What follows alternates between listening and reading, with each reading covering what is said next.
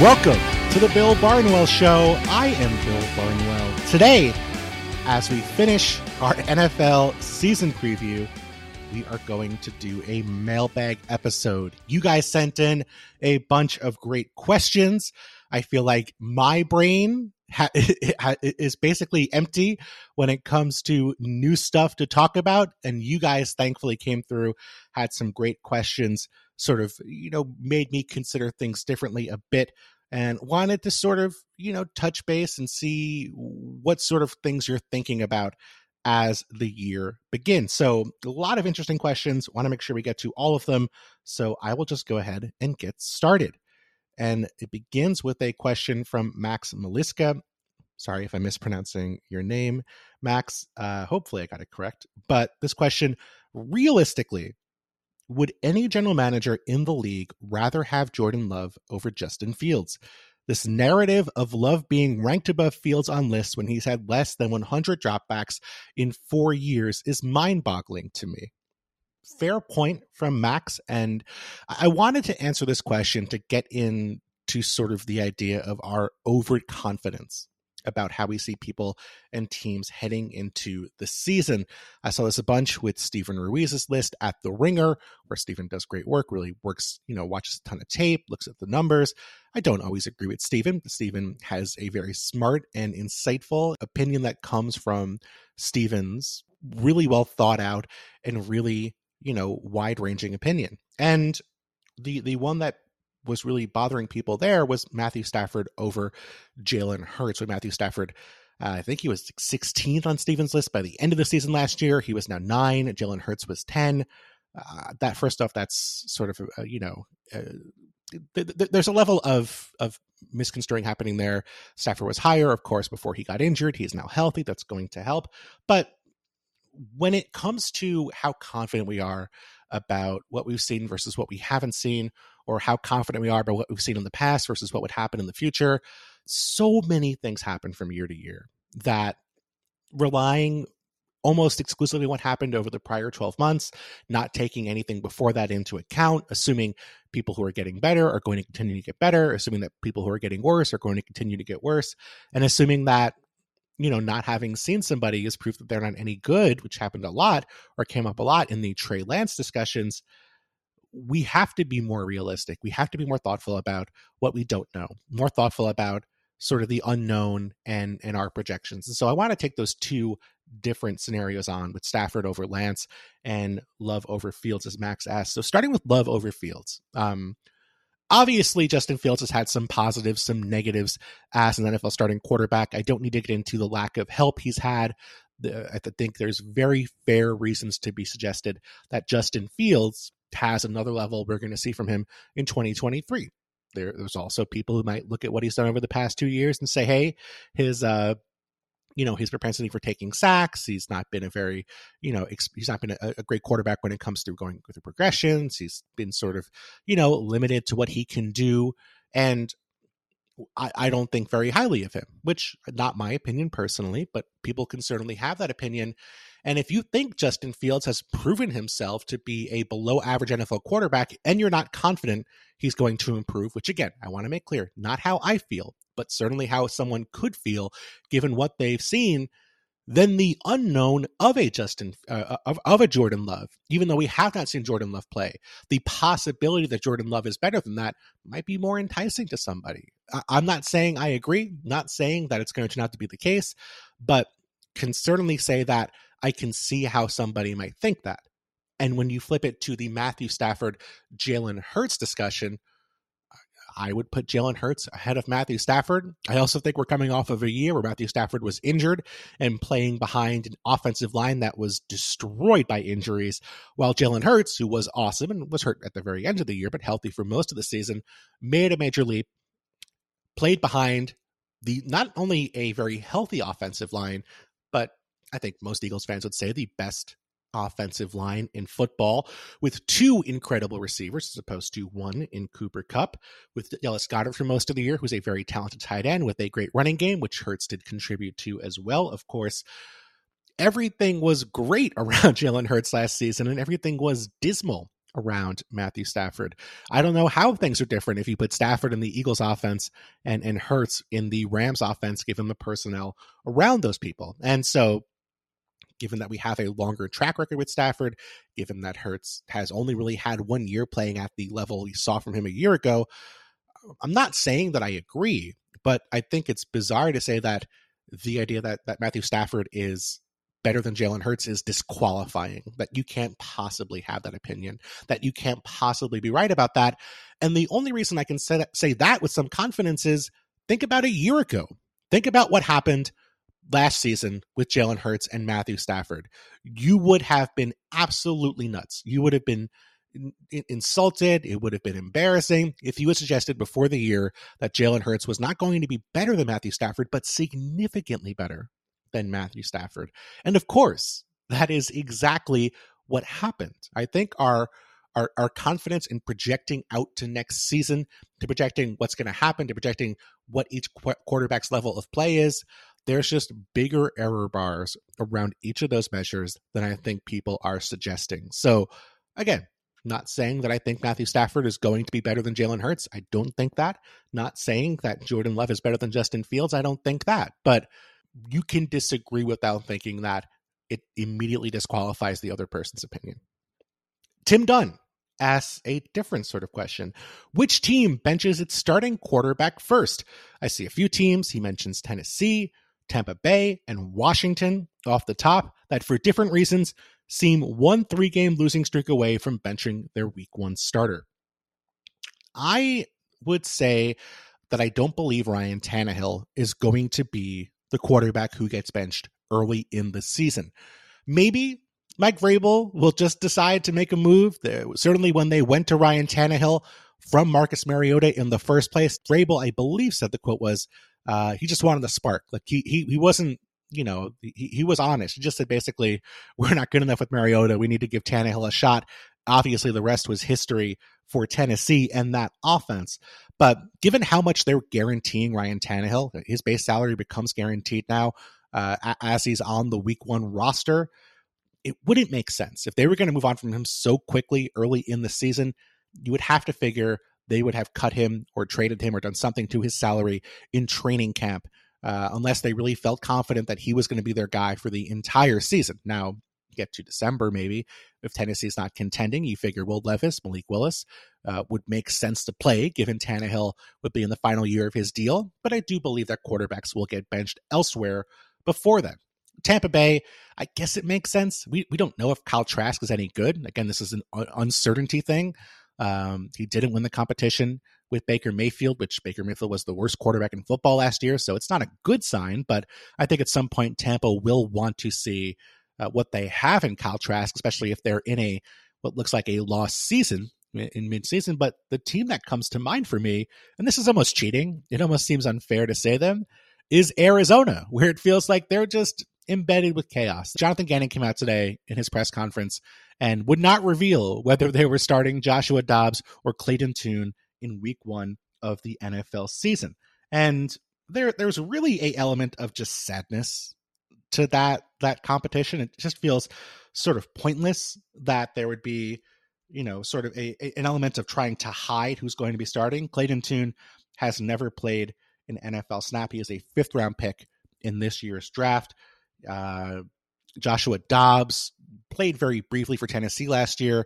He was in camp with the Browns. He might not know the offense entirely. I think he has some prior experience with the personnel here. I think Drew Petzing, he has some experience with previously, but you get the idea. This is an offense that is not going to be good. And wouldn't shock me if they change quarterbacks at halftime just because they're flailing and don't really have a good option either way. So Cardinals would be my pick if I had to pick a team. Joey Hickman asks, what's the best indicator for you of a quarterback on the verge of making the leap, a la Josh Allen or Jalen Hurts? And I have 2 thoughts about this. One, we are maybe a little spoiled when it comes to expecting quarterbacks to make Josh Allen or Jalen Hurts sized leaps, especially how quickly those guys were able to pull it off, where they went from being really negatives on their team's roster to solid, exciting players to superstars over the course of 3 seasons. That does not happen very often. Josh Allen made the single biggest leap in completion percentage from year to year after you adjust for era via the numbers at ProFootballReference.com in the history of the National Football League. Jalen Hurts went from being one of the 10 worst quarterbacks, I believe, or one of the 20 worst quarterbacks. A very bad performance in terms of completion percentage adjusted for era in his rookie season to being well above average last year. And of course, they got more pieces around them. Josh Allen got Stephon Diggs. Jalen Hurts got A.J. Brown to add to his arsenal of playmakers in Philadelphia. But realistically, we can't count on players to make that sort of leap year after year. We can't count on there being a guy who makes the Allen leap or makes the Hurts leap. That is really setting the bar high. Not saying it's impossible, and there are quarterbacks who you would figure it could happen this year. Justin Fields, who I just spent the first question saying you might think he'd be bad. He might be the guy because he's getting DJ Moore. And I think getting to the question about the best indicator, I want to see 2 things typically that I saw from these guys. Number one, and this seems obvious, get a number 1 receiver around them. So Josh Allen got Diggs, Hurts got A.J. Brown. Not that Devontae Smith was not a number 1 receiver, but obviously A.J. Brown, an alpha receiver, and having 2 number 1 receivers is not a bad thing by any means. But I also think year-on-year significant improvement. Like Allen took really big strides from, I believe I'm getting my years right, 2019 to 2020. And then Hurts from 2020 to 2021, Those were major improvements. Those guys went from looking like they might not be NFL quarterbacks to being absolutely guys who you could see as building blocks for those teams if things broke right, and they broke in incredibly correct ways for them over the last couple seasons. So I think that's what you want to see. I think the idea that they're going to make a leap from being a below average or replacement level quarterback to stepping into immediate superstar status, that might be tough. And so when I look at someone like Fields, where for various reasons he has not been that caliber of passer, even though he's been able to make an impact as a runner, asking him to be someone like Allen or Hurts, tough. I think he'll make strides this year. I think he'll be better. Don't know that he can be that caliber of quarterback where he's competing for an MVP trophy, but hey, stranger things have happened for sure. This podcast is proud to be supported by Jets Pizza, the number 1 pick in Detroit-style pizza. Why? It's simple. Jets is better. With the thickest, crispiest, cheesiest Detroit-style pizza in the country, there is no competition. And right now, get $5 off any 8-corner pizza with code 8SAVE. That's the number 8, SAVE. Go to jetspizza.com to learn more and find a Jets Pizza location near you. Again, try Jet's signature 8-corner pizza and get $5 off with code 8SAVE. That's number 8, SAVE. Jets Pizza. Better because it has to be. Another day is here, and you're ready for it. What to wear? Check. Breakfast, lunch, and dinner? Check. Planning for what's next and how to save for it? That's where Bank of America can help.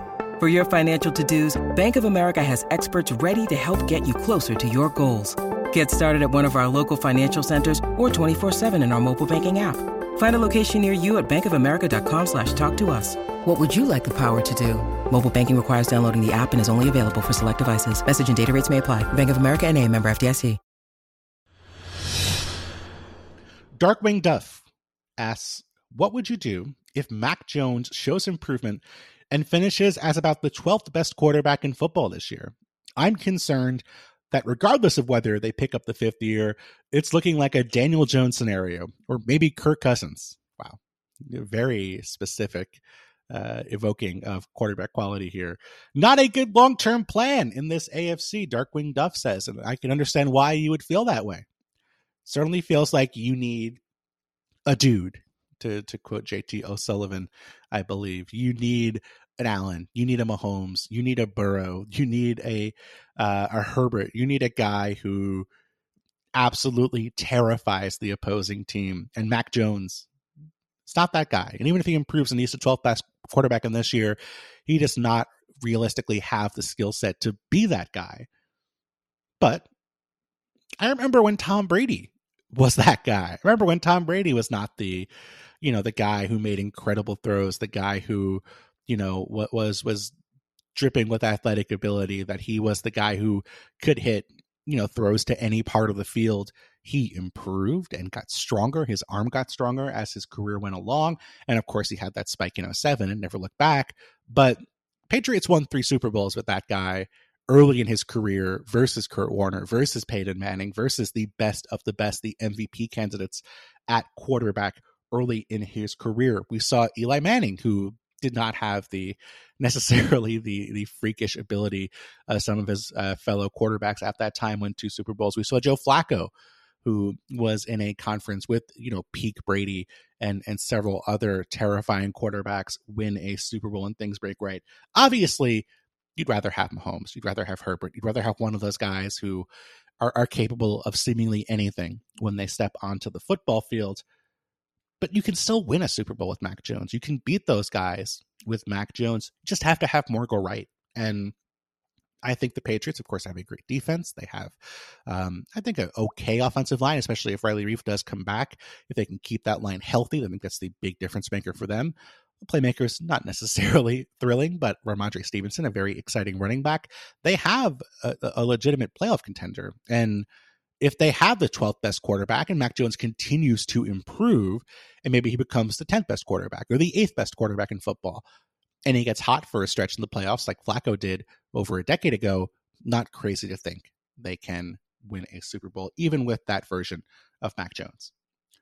Greg Mercurio asks a question about the New York Giants. He says, are you not high on the Giants because of talent and team in general, or just because they got a lot of breaks last year? And the answer is a bit of both, Greg. I wrote about this a lot in my column. I had a couple columns on the Giants this offseason. One was focusing specifically on them and the Vikings in terms of how unique it was, in terms of how they won games. And then they both appeared in my 4 teams most likely to decline column, which came out last month. You can find both of those on ESPN+. And in terms of the talent, it's not that this is an untalented football team or less talented than it was last year. You would figure they'll be better in some places this year when it comes to their roster. Their secondary, which is still a work in progress, to be fair. Still some questions about the secondary, but they do add Deonte Banks. They add a first-round pick to the mix. They were not great in the secondary last year. They were really trying to piece together guys. And then at wide receiver, which again, don't know if they're great, but having guys like Paris Campbell, having Jalen Hyatt as a 3rd-round pick, hopefully getting Wan'Dale Robinson back from his injury later on this season. And of course, the big one, adding Darren Waller, take over for Daniel Bellinger as the starting tight end. All of those are upgrades on the talent they have. There's young pieces on both sides of the football you'd hope would improve. Evan Neal, Kayvon Thibodeau, guys who were top 10 picks last year, who you'd figure they could take the leap. They get Azeez Ojulari back, who missed most of last season. All those things are positive. There's nothing wrong with that group of players and being excited about that group of players. But I do think assuming everything that went right last year is going to keep going right and everything that went wrong is going to be fixed by the personnel additions they've made is typically a very bad way to project the upcoming season. The Giants were so fortunate and had such incredible timing, especially on defense. They were one of the worst defenses in football on 1st and 2nd down, and one of the top 2 defenses in football on 3rd down. They were one of the 5 worst defenses outside of the red zone and 2nd best once teams got inside the red zone. It's just hard to keep that up week after week, year after year. And for the offense, I mean, if everyone's healthy and plays well, that's great. They're going to be a good offense. Brian Daboll, Mike Kafka are great coaches when it comes to, game planning and scheming stuff up. There's no doubt about that. But last year, Daniel Jones and Saquon Barkley were healthy for the entire season for the first time together in their entire careers. Barkley had one healthy season before Jones arrived. And Darren Waller has missed basically half of the prior 2 seasons because of injuries. So if those guys are healthy for 17 games, then yeah, the Giants have reasons to be optimistic. If Evan Neal and Thibodeau take a step forward, if Banks is a impact player from day one, yeah, the Giants are going to be good. But tough for me to believe that all that stuff is going to go right, and everything that went right last year is going to continue to keep going right this upcoming season. Adam Wells, 1985, asks, with coaches being more flexible at schemes and seemingly more diverse talent than ever at the position in college right now, is it possible we'll ever get to a point where we talk about quarterback classes like we do wide receivers, where it's impossible to have a truly bad group ever again? And this is a hard one to answer.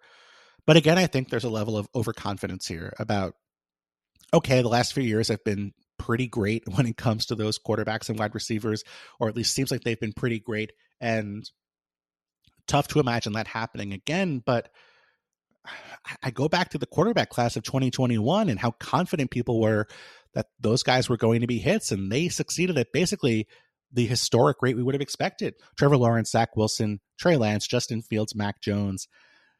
That group right now, do you feel confident that Lawrence is good now that he's not with Urban Meyer? Wilson and Lance look pretty disastrous, especially for the second and third overall picks. Field and Mac Jones, I don't know. There's an element of, maybe it might work out this year, but not crazy to think that one of those two might drop off. You might get one star and one solid quarterback out of those five, which is pretty brutal for, such incredibly high draft capital. Plus then Kyle Trask in the second round, Kellen Mond and Davis Mills in the third round. Not truly bad. And so I think by the definition of truly bad, like it wasn't all busts, but inevitably there'll be a year where there's just not going to be a lot of good quarterbacks out there, or you're going to have, guys who don't develop. Like if Kenny Pickett doesn't turn into an above average starter, that year's going to look like a bad class because no one really broke out. I guess we'll see what happens with Brock Purdy. But among picks before the final selection in the draft, that quarterback class might not turn out to be all that exciting. And with wide receivers, the reality is you're just drafting so many of them year after year that you're never going to have a year where they all fail. That's just not going to happen, because when you draft 40 or 50 wide receivers, it's inevitable a couple of them are going to turn into NFL starters and Pro Bowlers. But go back to 2017, where you had Corey Davis, Mike Williams, and John Ross all in the top 10. Maybe one of those three would be drafted again. Maybe Williams, but Corey Davis was disappointing, had a good year for Tennessee, one good year for Tennessee before leaving in free agency. He now just retired. John Ross bouncing in and out of football.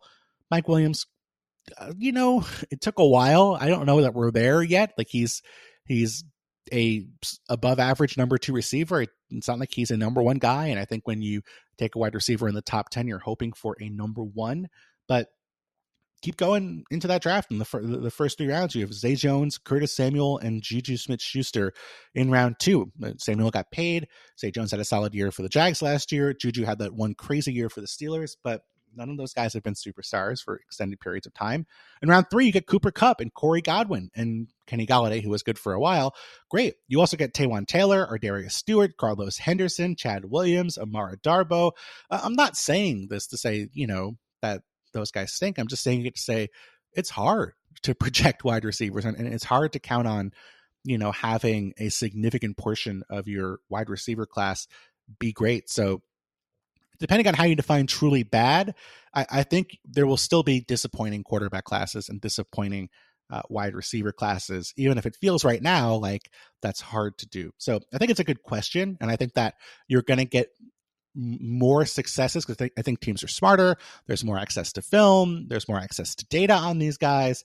You have coaches, especially on the pro level, who are more thoughtful about how they use players, integrating a lot of stuff they were using in college to accommodate them. The sort of gap between what teams are running in college and what teams are running in the pros is smaller than it was 30 or 40 years ago. But I do believe that we can still have bad quarterback and wide receiver classes.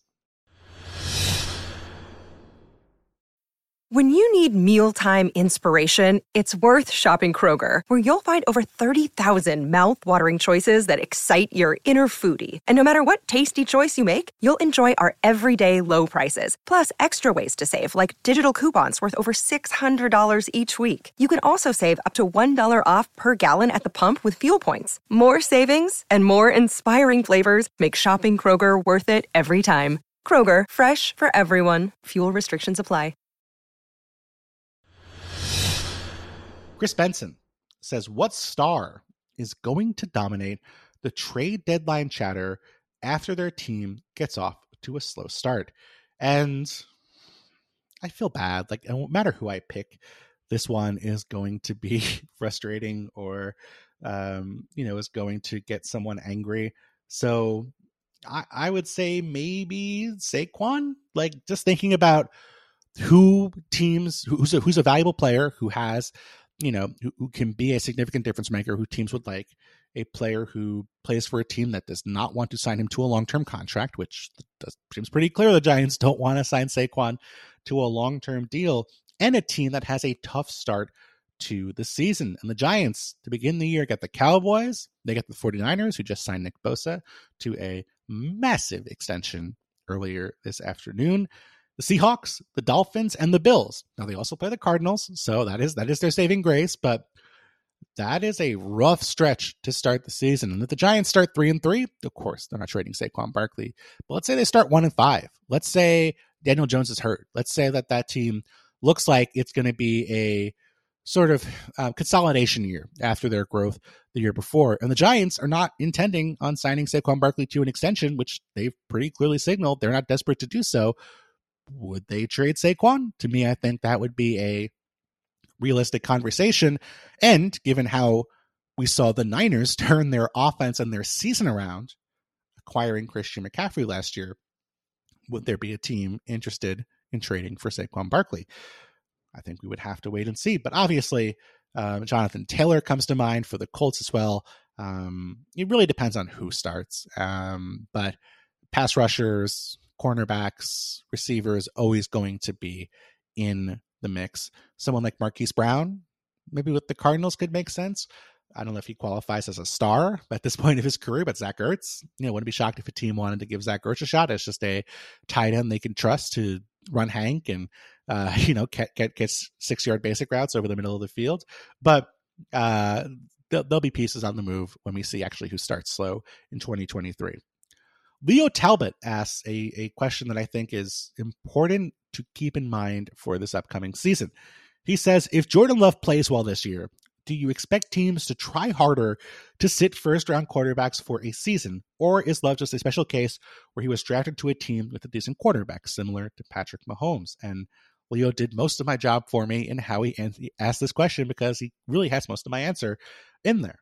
So let's start with the special case. Let's start with the first part of the question. Do you expect teams to try harder, Leo asks, to sit first-round quarterbacks for a season? If you ask NFL teams what they're going to do when they draft quarterbacks in the first round, unless they are totally hopeless at the position, if they have a bridge quarterback, maybe they'll be honest with you and tell you, yeah, we're going to start that guy in week 4. But I've heard from so many teams over the years that they say, hey, this guy's not ready. We're going to sit him. He's going to learn behind Tyrod Taylor or Chad Henne or Brian Hoyer or whoever else they have on board as their veteran starting quarterback. And the first time that quarterback struggles, the first round pick comes in. It is inevitable. The Steelers last year were a perfect example. Mitch Trubisky was starting for them early in the season. There was no evidence that they were ready to go to Kenny Pickett. And instead of, bringing Kenny Pickett in with a week of reps to prepare, with the ones to be part of the game plan, they bring Kenny Pickett in at halftime of a game against the Jets, where Jets are a great defense. Steelers were down 10-6 at halftime. Wasn't as if they were in a situation where they were totally desperate for a quarterback, but depending on who you ask, depending on what you hear, some members of that organization were very aggressive about wanting Kenny Pickett in the lineup and the locker room at halftime, I suppose. Now, were the Steelers planning on putting Kenny Pickett in week 4 at halftime? No. But they got desperate. They decided, we want to see what we have. We want to give him a shot. We need a spark. Coaches, for all the plans, the best laid plans they have, for all the thoughtfulness they have, for all the long-term visions they have, for whatever they think in March and April and May and June, once they get to September, they will do anything for a victory. And that includes putting in your first round pick to hope that he sparks the team. And that's not going to change unless you have, to Leo's point, a Mahomes where you have a guy who's playing at a high level where you don't have that conundrum, that problem, unless you have a Brett Favre in the case of Aaron Rodgers, or an Aaron Rodgers in the case of Jordan Love, unless you have a guy who is playing at a Pro Bowl level where it's not just one bad game, but it would take like a Matt Schaub stretch of bad games for that guy to get knocked out of the lineup. We're going to see teams go to first round picks. Like, yes, I'm trying to think of a good example. Like Carson Palmer had to take his first year off, but that was John Kitna, playing well all year. I think their plan on paper was to go to Palmer at some point, or if they were being honest, was to go to Palmer at some point, but Kitna played well enough that it didn't matter. It is just so hard to resist pulling that lever when you have the opportunity. So I'm skeptical that even if Jordan Love plays well, that it will make a difference. I don't think anyone really changed the way they approached quarterbacks when Mahomes succeeded. I think about the Bills with Josh Allen, right? Where they, Allen wasn't ready. They have Nathan Peterman start week 1. Nathan Peterman was so bad that Allen was in by the end of the fourth quarter in week 1. Chris Leeper asks about the Seahawks. And he says, am I right to worry the Seahawks will regress? Geno was a bit rough in the second half of the season, and the interior of the defensive line is very thin.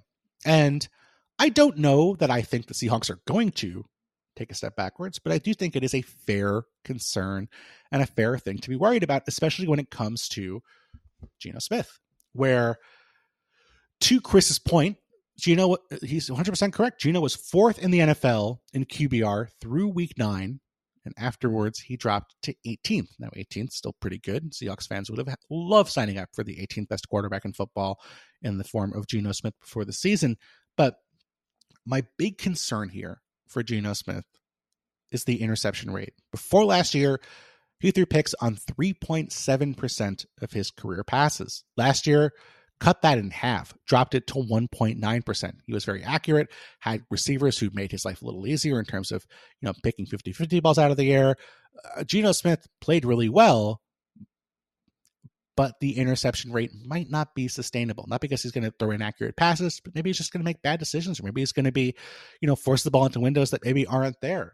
Sometimes quarterbacks do get better at avoiding that stuff as their career goes along. But you also see journeyman or middling quarterbacks have huge seasons and totally change their perception around the NFL by virtue of one-year flukes in interception rate. Josh McCown comes to mind for me. I believe it was with the Bears. Damon Ewart had a year like that with the Chiefs. Even Michael Vick had that season with the Eagles where he took over as a starter. Interception rate dropped well below his career expectations. He made it to the Pro Bowl, looked great, and then he was really back to the old Michael Vick in terms of his interception rate from that point forward. Geno's accuracy is real. Like he was number 1 in the NFL in completion percentage over expectation. Like he can put the ball exactly where it needs to go, but there's so many factors that go into play. There's confidence, there's staying healthy, there's, working within the context of the scheme. There's, there's situations changing where you're more desperate to throw. There's the ability to, the nature to, push and try to make plays that aren't there. Like there's so many things that go into a player's performance from year to year that, I want to see it with Geno in terms of the interception rate for a second season. Because if he does throw picks on 3.7% of his passes this year, that's going to be a problem. I don't know if that's going to sink the Seahawks, but it is going to limit what they can do in terms of their ceiling on the offensive side of the football. And I don't want to say something that is going to be reported as this is what I think. I don't believe Geno Smith is going to be benched. But what I am going to say is it's not like a 0% chance. It's not like Patrick Mahomes where, Patrick Mahomes is not getting benched. It's not like Josh Allen where Josh Allen's not getting benched. Like this is the same organization that did not have Geno Smith under contract when they made the Russell Wilson trade last year. That, according to our reporting at ESPN, was specifically negotiated with the Broncos because they wanted Drew Lock as their starting quarterback. So to Pete Carroll's infinite credit, he turns everything into a competition, and Geno Smith won that competition fair and square. But this is an organization that was very curious about what they had with Drew Lock, and if Geno Smith does struggle, would they give Drew Lock an opportunity? I wouldn't rule it out. So to me, I think there's like a 10% chance that happens or a 5% chance that happens. But I do want to see Geno sustain the improvement with his interception rate to make me more confident he's going to be the guy from last year going forward, because that guy, of course, was a playoff caliber quarterback. Pedro Enrique asks, after years of poor drafts, signings, the Judge Patricia experiment failure last year, and so on, is Bill Belichick, I'm assuming he said BB, I'm assuming that's Bill Belichick and not Bill Barnwell, is Bill Belichick finally at risk of being fired this season? Hopefully not be. If the Patriots have a negative record at their bye week, do you see the Patriots firing Bill Belichick during the season? Man, that would be a story if the Patriots fired Bill Belichick in week 11. They play the Commanders and the Colts before that. So if they lose to the Colts and Belichick got fired during the bye week, that would be crazy. But I don't think it is going to happen, Pedro. I frankly, I've seen plenty of reporting, plenty of conversation about about the Patriots and about the situation with Bill Belichick. I would keep a couple things in mind. Number one, still doing a good job on defense. Like, that defense has been incredible year after year. And Gerard Mayo deserves some credit. The various Belichick children deserve some credit. But Bill Belichick is the guy at the end of the day who was responsible for that defense. And they're still playing at an extremely high level. So don't know that would be an improvement if the Patriots moved on from him. But I also don't, the Kraft family does not strike me as the sort of family to fire Bill Belichick at all, let alone in midseason, given all he accomplished for this organization. Now, if the Patriots have a terrible year, if they go 5-12, if the Krafts think it's time to move on, would they go to Bill Belichick and say, "Hey, like we're ending this. Do you have the ability to retire? You have the ability to take a role within the organization that's not head coach. We'll kick you upstairs to some kind of like president or ambassador role. We'll allow you to retire. And then if you want to come back in a year, we'll let you leave, or we'll agree compensation for you to go somewhere else." That I could believe.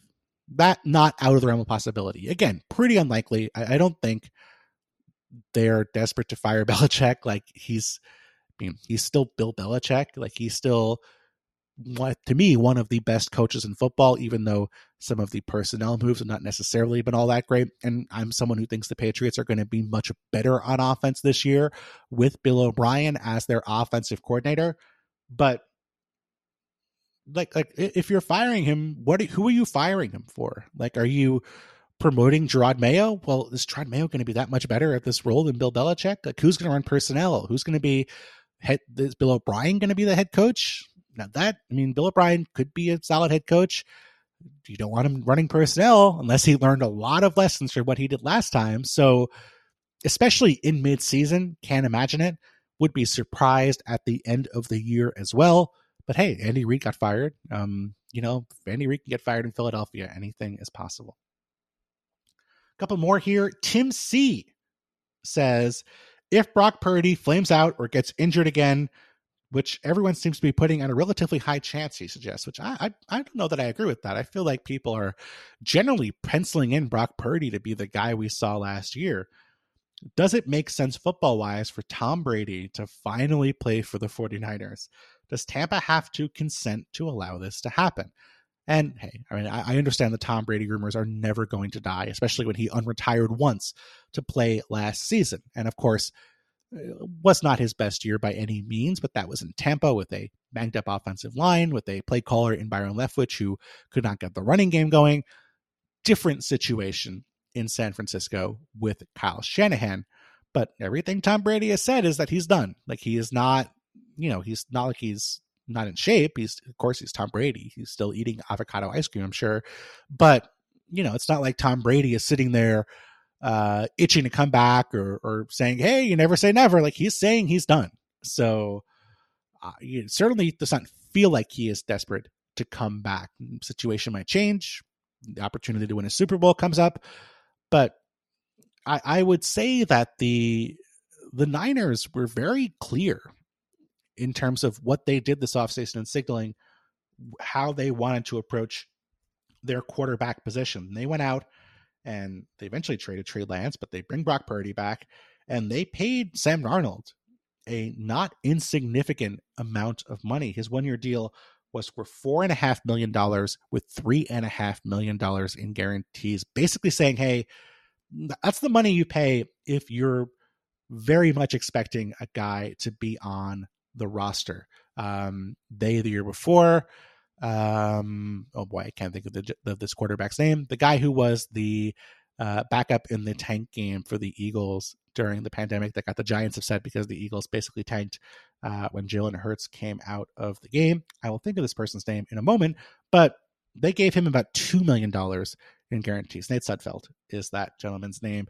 Nate Sudfeld got, I believe, $2 million in guarantees for the 2022 roster, presumably to be the backup to Trey Lance. But when Jimmy Garoppolo's market didn't develop because of his shoulder injury, and it looked like it was going to be Lance and Garoppolo, the Niners cut Sudfeld and let him go elsewhere.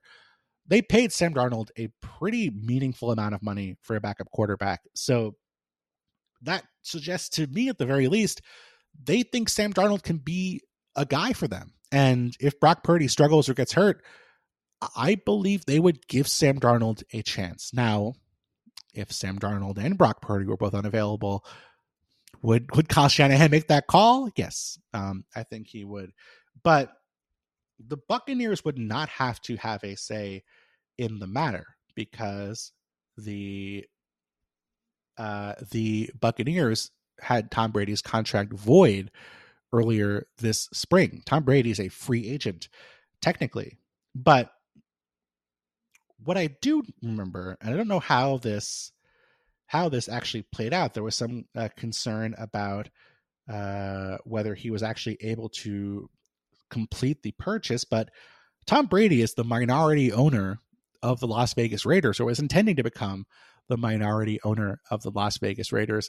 And this has never been tested to my knowledge. I can't imagine it would have come up, but I don't know whether you can be the minority owner of one team and play for another team in the postseason. That seems like there would be some conflict of interest there, and not one of those things where you can just sell a portion of a football team overnight. Like, it would be tough for me to believe that Tom Brady would be able to, get a call from Kyle Shanahan on Tuesday, sell his stake in the Raiders on Thursday, and then play for the Niners on Sunday. So I think it's unlikely, but I mean, hey, you never know. I'm going to finish up with this question from Harry. And I have disagreed with some people here, hopefully thoughtfully. Hopefully I've not been dismissive of anybody's suggestions, because I think there's lots of smart questions here, even if I don't always agree with the premise or with the read of the situation. But Harry asks, why is the media so high on the Jets? Even if Rodgers is his old self, Nathaniel Hackett has done nothing to inspire confidence. And Harry, you're preaching to the choir here. I have been relatively skeptical of the Jets this entire offseason, and not always been treated with the most kind of responses in doing so. And that is fine. I've gotten stuff wrong before. We'll get stuff wrong again. Could very easily be wrong about the New York Jets. But the really simple or really basic sort of view of, okay, we had a great defense last year. Now we're getting Aaron Rodgers. He's a lot better than Zach Wilson. He's a Hall of Fame quarterback. We're going to win a bunch of games. Maybe that works out that way. Not crazy. Like, that's not shocking by any means, but there's a lot more to be concerned about than that, as Harry is alluding to. You start with the defense, where obviously tons of talent. Sauce Gardner's awesome. DJ Reed is great. The pass rush looked incredible during the preseason. And it was like the backups. It was, the rotation guys. It wasn't even Quinnen Williams who was looking dominating during the preseason. So they're deep up front, which is the hallmark of, Joe Douglas, a guy who spent time in Philadelphia. Not surprising that they would be building a deep defensive line, but this is also the healthiest defense in football last year when they made a leap forward. And we know historically that there's what Bill James called the plexiglass principle. When teams do make a big leap from one year to the next, they typically take a step backwards the following year. They typically decline the following season. And would not shock me if the defense took a step backwards in 2023 because they were not as healthy. They've already lost Chuck Clark, who was going to be one of their starting safeties for the entire season, to a torn ACL. Doesn't mean that they're going to be bad. Doesn't mean that they're going to be, a defense that stinks. But like we have, I believe it was DJ Reed, comparing themselves to the 85 Bears. I would be surprised if that happened. It doesn't mean that they're a bad team by any means. But you flip over to the offensive side of the ball, and there are legit questions up and down this roster. A little better because they did get Dalvin Cook. That was alleviating one of my concerns about Breece Hall, but Dalvin Cook was not very good last year. His rush yards he was healthy, so his cumulative numbers were good, but rush yards over expectation were believe a career low, or at least a low in terms of the years we have data for from the NFL's next gen stats. Did not have a huge market in free agency, as you guys saw. Breece Hall, who looked awesome last year, is coming off of a torn ACL. No guarantee he's that guy in his first season coming off of an injury. So that running game might not be quite as effective. The offensive line is dealing with guys coming off of injuries. The tackle situation is very nerve-wracking. Drain Brown in his late 30s now, coming off of a year he was injured, had shoulder surgery, just made it back to practice a couple of weeks ago. He's going to be starting at left tackle. Mekhi Becton starting on the right side, has played one game over the last 2 years because of various injuries. Looks to be in great shape. Awesome for him. But has never played right tackle, or has not played right tackle at the NFL level, is going to have to get used to that on the fly, which ask NFL linemen. I know Jeff Schwartz has talked about this before publicly. It is hard to move from one side to the other, especially if you don't have much experience playing right tackle against some of the best players in all of football. So the offensive line is a concern. I know they have Billy Turner. I know they have Max Mitchell. I don't think those guys are above average right tackles. So you have those guys as concerns. I think Garrett Wilson is incredible, but also think it's going to take some time for him and Aaron Rodgers to develop rhythm. I know I saw that fade in the preseason. That was against, I think, the 6th or 7th cornerback on the Giants depth chart. So don't know if that was necessarily telling. I think Garrett Wilson could have a crazy like wide receiver one in all of the NFL season. It's also a reality where he drops a bunch of passes early, which was a problem for him last year. And Aaron Rodgers gets frustrated, and he does throw more to Randall Cobb and to Allen Lazard, guys who, when they were on the field last year in Green Bay, Rodgers' QBR dropped by about 23 points. When it was Christian Watson or Romeo Doubs, where either of those guys were, when either one or both those guys were on the field, Rodgers was much worse. When he had Watson and Doubs, he was much better when those guys, when Lazard and Cobb were on the sidelines. And then you get to Rodgers himself, who is 39 years old. And hey, Rodgers took a major step backwards last year. He was not anywhere near as good as he was during the MVP seasons. And yes, he's motivated to prove the Packers wrong, and that has led to MVP years in the past. I still think he's good. I think he's going to be better than he was in Green Bay. I think he was 26th in the NFL in QBR last year. And I don't think he's the 26th best quarterback in football, but I do think there's some concerns about maybe he's not the guy who went back-to-back MVPs. Maybe he's just a pretty good quarterback as opposed to the MVP. And if he were 27, I would be less concerned, but he's 39 years old. Like, quarterbacks in their late 30s, approaching 40, I know Tom Brady spoiled us. They don't typically get better. Like, the chances of them falling off a cliff are much higher than their chances of taking a major leap forward, even though Rodgers did it a couple of years ago and did take a major leap forward in his second year with Matt LaFleur. And then the final thing, of course, is the coaching with Nathaniel Hackett, who has not been a successful play caller at the NFL level. He was not very good with the Bills, with the Jags. He was, I don't even need to tell you, bad with the Broncos last year. By all accounts, he is a very nice man, seems to be very good friends with Aaron Rodgers, which is nice. Nice to have your friends around. Love to do stuff with my friends. But Nathaniel Hackett's only successful NFL run has been as the quarterback's coach in Green Bay, where Matt LaFleur was the primary offensive architect and play caller. Hackett had some responsibilities. I think he was the red zone guy in Green Bay, and they had a year where they were incredible in the red zone. So that's a positive sign, but this is a guy who has not looked like an NFL caliber play caller so far as a pro. Having Rodgers and Wilson helps, but like, if you were going to tell me the Jets were going to win 12 games, I would not be shocked. If you were going to tell me they were going to win 7 games, I would not be shocked. And I think that's the difference. Is I think either some members of the media or the broader national attention given to the Jets, it feels like their expectation or sort of the what people are expecting is like the average performance from the Jets this year is like 11 wins and either winning the AFC East or being competitive throughout the entire season. And I'm not that high. I think it's more like their average expectation is maybe 9 wins. And I think there's just as much of a chance that they finish last in the AFC East as it is that they finish first. So I've been wrong before. I'll be wrong again. I was high on the Broncos last year. Goes to show what I know. But I do think there's more downside for the Jets than it might seem based on the preseason hype. So, Harry, I appreciate the question. I think we're on the same page here.